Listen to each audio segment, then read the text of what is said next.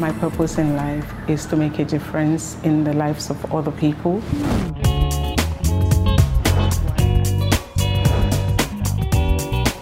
Betty Irabor is to West Africa what Anna Wintour is to the world. The very queen, sitting atop the lifestyle, determining what is cool and what is not, curating the culture, directing its attention, and along the way, inspiring women and creators to find their voice, to follow their truths, and to make change happen.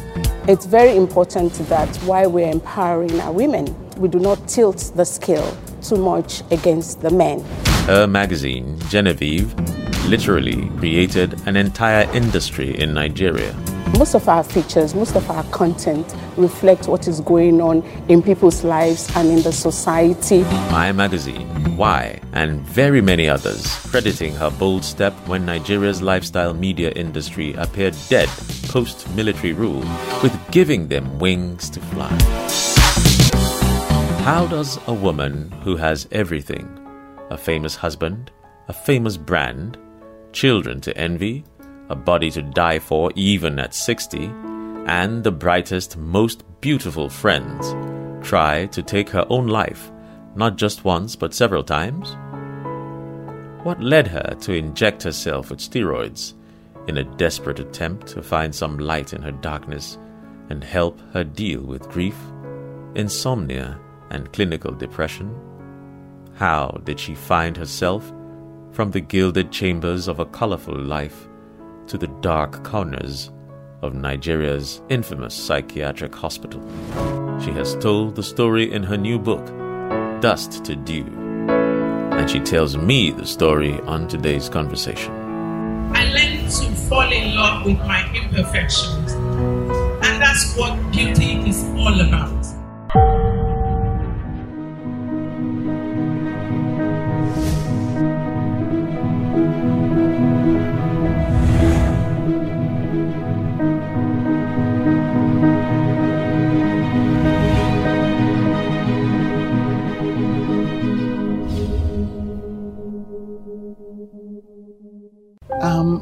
You've said I remember once somebody put up a post on Twitter or Instagram and said, stop saying suicide is an act of cowardice. Mm-hmm. And you said, and you reposted it, and you said people should pay attention to that. Yeah. What were you trying to communicate with that? Because I have been through it, and I know that you're not a coward for taking your life. Because at that particular time, you're not thinking.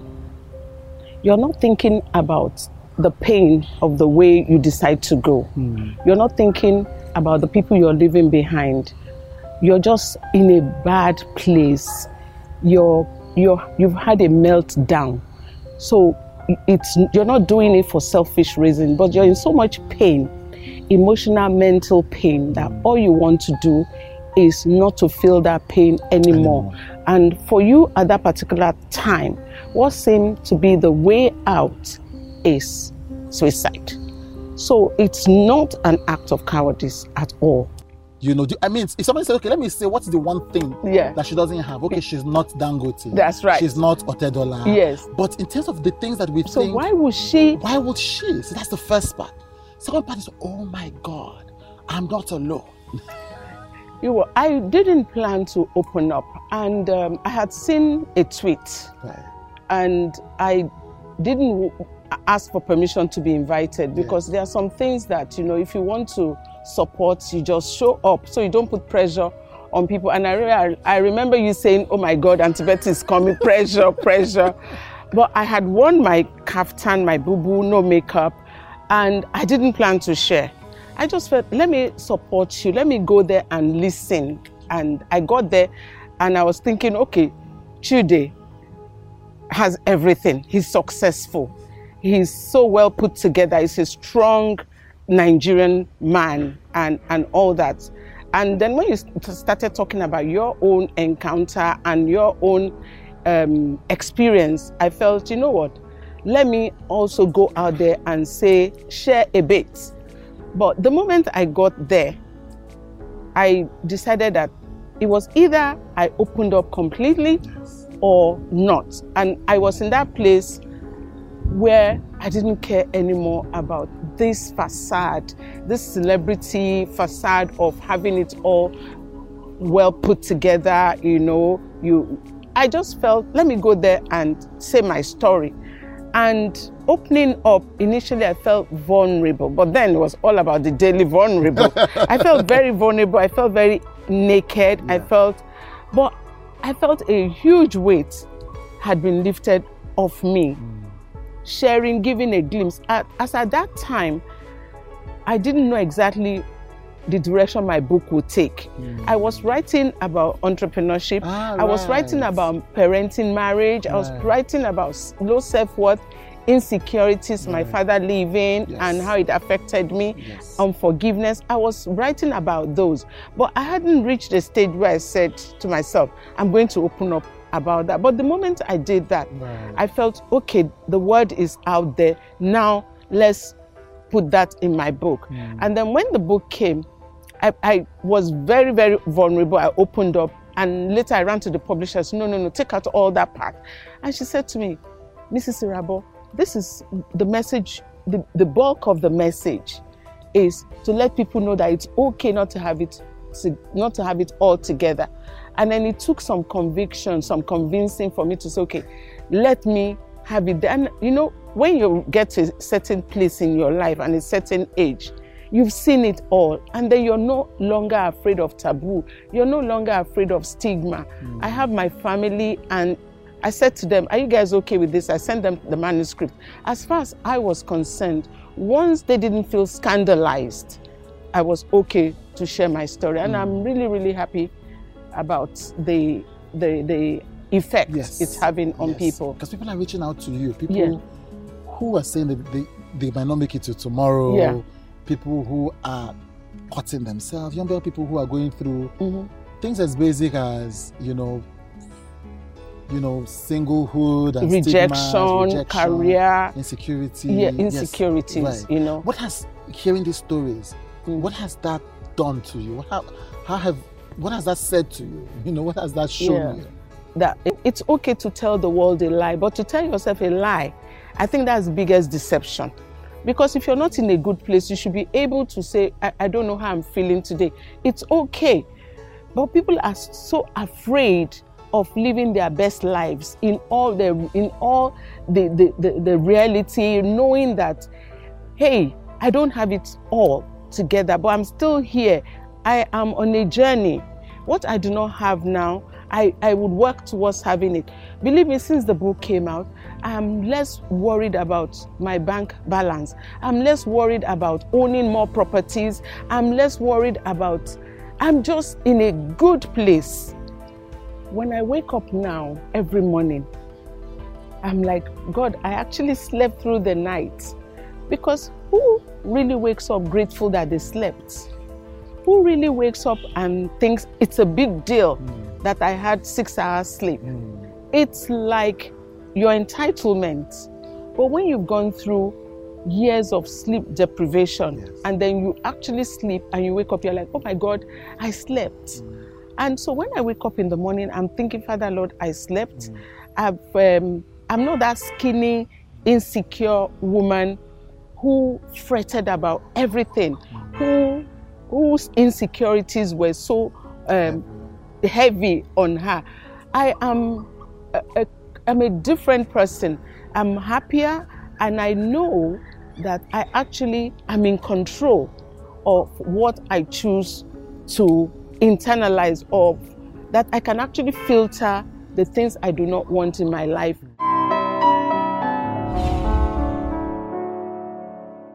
Still to come. It was hilarious to describe people in that place as mad people. Many, many years later, I am one of those people that we used to really love to scorn.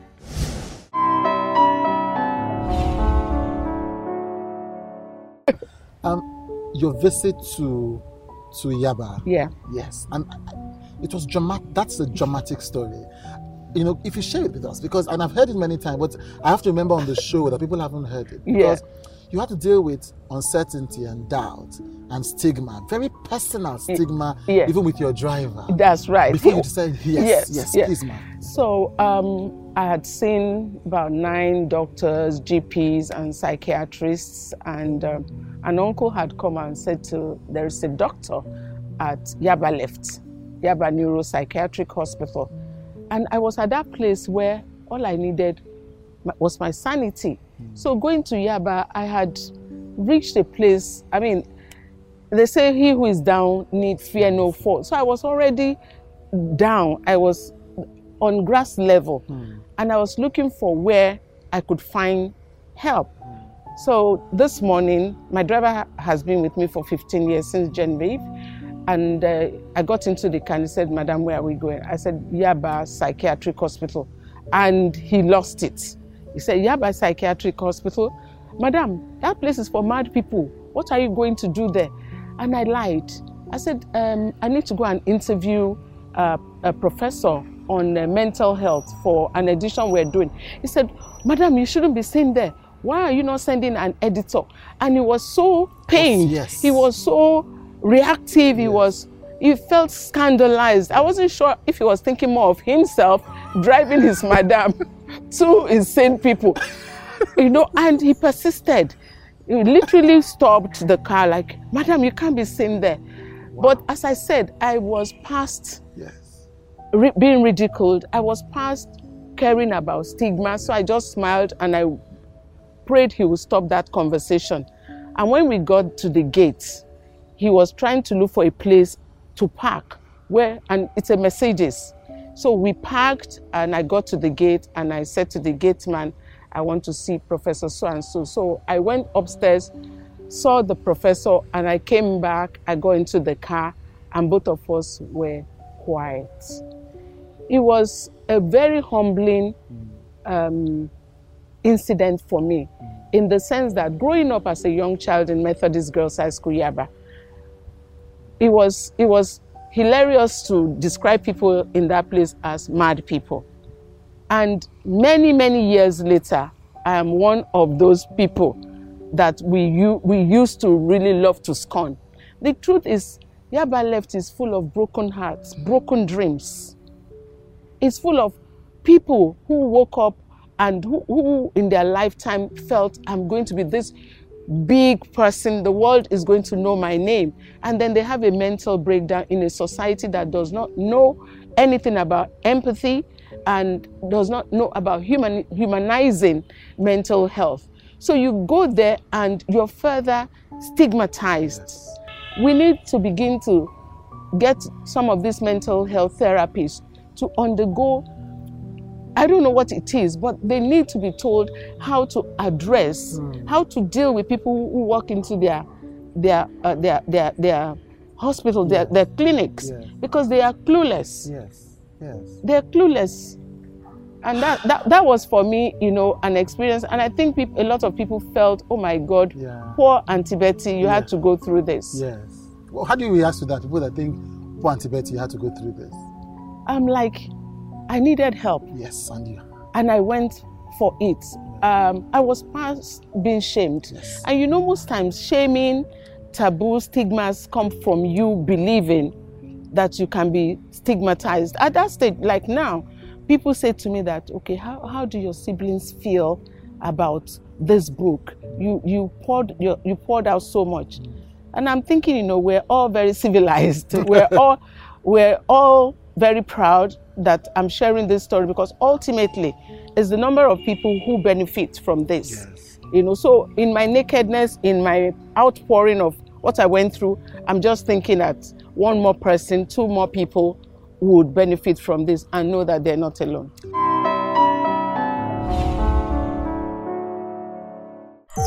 When we return, Betty Irabor speaks on her many battles. I always felt I wasn't good enough. I always felt I hadn't achieved enough. I always felt like a failure.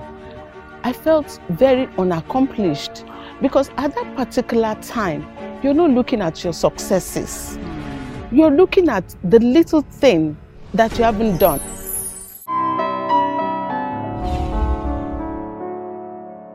One of the things that you mentioned in the book was trying to get help. Yes. And then this friend of yours recommends seeing this doctor and says this doctor will... He has the joy pill. Yes. And there's a second question I want to ask following from that. As to our society. But first, there was that, and she says, so you go, you meet the doctor, you take this. It's really helpful. But then what they don't tell you is what you were being injected up with steroids and all of that. Yes. And so you quickly go off that because you're like, I don't want to compound. And but I had the injection and I was supposed to top up in 3 months. Right. But again, I was in search of answers. Yes. And someone had said to me, there's this doctor. She didn't tell me what I would get. So, and I'm sitting in front of the doctor. He has a smiling face. And it's like, oh, you see all those people you see around? They come here. They're all going through stuff. I have the perfect answer. And I'm like, what is it? He said, an injection. I said, tell me more about the injection. Like, it's called the joy injection. For someone with me, someone like me, a publisher, I'm a journalist, I'm used to asking questions, I'm used to analyzing issues. But right there, I wasn't thinking beyond, there's something that can take me to a place where this madness can stop. So it was like, my brain was screaming, bring it on. Give it to me. So I got the injection in my stomach there. Right. And happily, I called my friend Barbara, because even speaking with her, she's like, oh, wow, is that Betty? And I'm like, yes. She said, what happened? You sound very cheerful and happy. I said, I took this joy injection. And she was a joy injection, because she's a scientist. Right. She read chemistry. And then because she was having blues moments, but nothing like mine, she just said, let me go.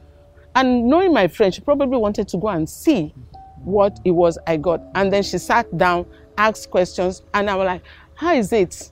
And she said, I didn't take it. Why? Steroid. And that moment again, I felt, God, will I, in the process of looking for answers, not kill myself one day before I actually decide to overdose? So and you're not the only one. I mean, I see my aunties and they are telling me about their friends and etc. And so how can all this, and I mean, to be honest, sometimes you don't need to look too far. There are some things you will see and you know that this person isn't secure. It's not even a judgment, more than just an observation. This person isn't confident. And you think, well, how can you have this amount of money? This amount of your kids are in Stanford or at Yale or whatever. How can you still be insecure? That's the question that people are asking. How? Because for younger people, they're like, okay, me, I can understand. I'm 22 or 30 something. I don't have what I want. But if this woman has the husband, the last name, the jewelry, the gold, everything, the business class ticket, how can she be insecure? Most of us have issues that we have not dealt with. I think for me, I always felt I wasn't good enough. I always felt I hadn't achieved enough. I always felt like a failure. I felt very unaccomplished. Because at that particular time, you're not looking at your successes. You're looking at the little thing that you haven't done. I always say that if I hadn't gone through depression, I wouldn't understand it. You can't. I would tell you are joking. I would say it doesn't make sense. Yes. And I look back and I think, oh God, so there are two parts of it.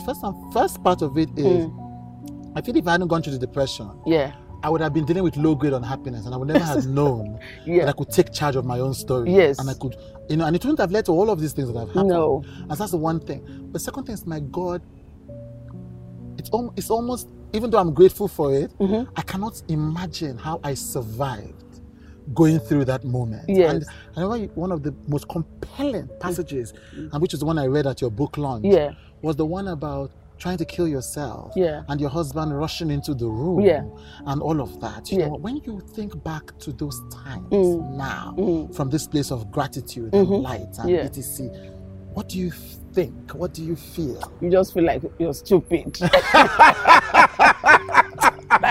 Let me just slap you. We're going to do that. But that's why I now said, when people say that it's an act of cowardice to try and, at that particular time, it was the best escape. But now, I don't see anything ahead of me that can take me to that place. Because in a kind of strange way, I have managed to find a way of dealing with things that would normally knock me down. Because that day also, there was a voice. The voice was strong. I woke up in the morning and I was expecting my husband to go to church so I could do what I needed to do. Yeah. And it was in my way. And when he didn't go to church, I grabbed the bottle of antidepressant and ran into the bathroom. I'm looking back now, could the antidepressant have killed me? Maybe, maybe not. Yeah. But right there, I was like, anything. So, yeah. But I'll tell you something. Even as I ran into that bathroom, I was very happy that he came after me. Right. So you still wanted to leave? I wanted to leave, which is also how I came to realize that most people who post things about taking their lives, it's a cry for help. Even at that time, at that particular moment, I was still thinking, my children, my husband, all the people that have told to be strong, all the people that have told not to let life deal them blows.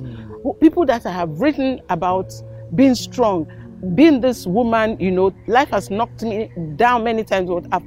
In that moment, it's crazy. But even as I tried to down the pills, I was happy that Sonny was in time to slap it off. And the trick is he put his feet. Yes. He put his foot at the door. Like, Betty, my leg, you're hurting me. And I'm sure he exaggerated. Just anything to get you to stop. So one hand and the other hand, and it's not that effective like when you have both hands opening. Yeah. So, and I just broke down. I think that was the first attempt. The second attempt wasn't of my making. Right. It was triggered by medication. Yes, there's that as well. It was triggered by medication, which I should not have been prescribed in the first place. After the break, with Chude continued. So what happened was, I was confused. I don't know the word for it, not delusional, but I was just confused about everything. I felt not in charge of my body. I felt something was turning my whole system around, and I wanted a way out of this. And I called the doctor, and I'm like, this is how I'm feeling. And it's like, how many milligrams of this medication did you take? I said, as prescribed. Now I said, you should have started with 20 milligrams instead of 40 milligrams. Finally, if you were going to send a message to your 16-year-old self, I mean, what would it be? I mean, you've talked about, you've written this in Morning Dew. But what would the one thing now be to her? Why were you so afraid of living? Why were you so afraid of living, of being the best? Why were you so afraid to fly? Why were you afraid of greatness? Why were you afraid of being phenomenal? Why were you afraid, always afraid? Why were you always afraid? Yes. Why were you always afraid? Thank you so much, ma'am. Thank you. Thank you very much. Thank you. You can call on me, my brother, when you need a help. We all need somebody to lean on. I just might have a problem that you'll understand. We all need somebody to lean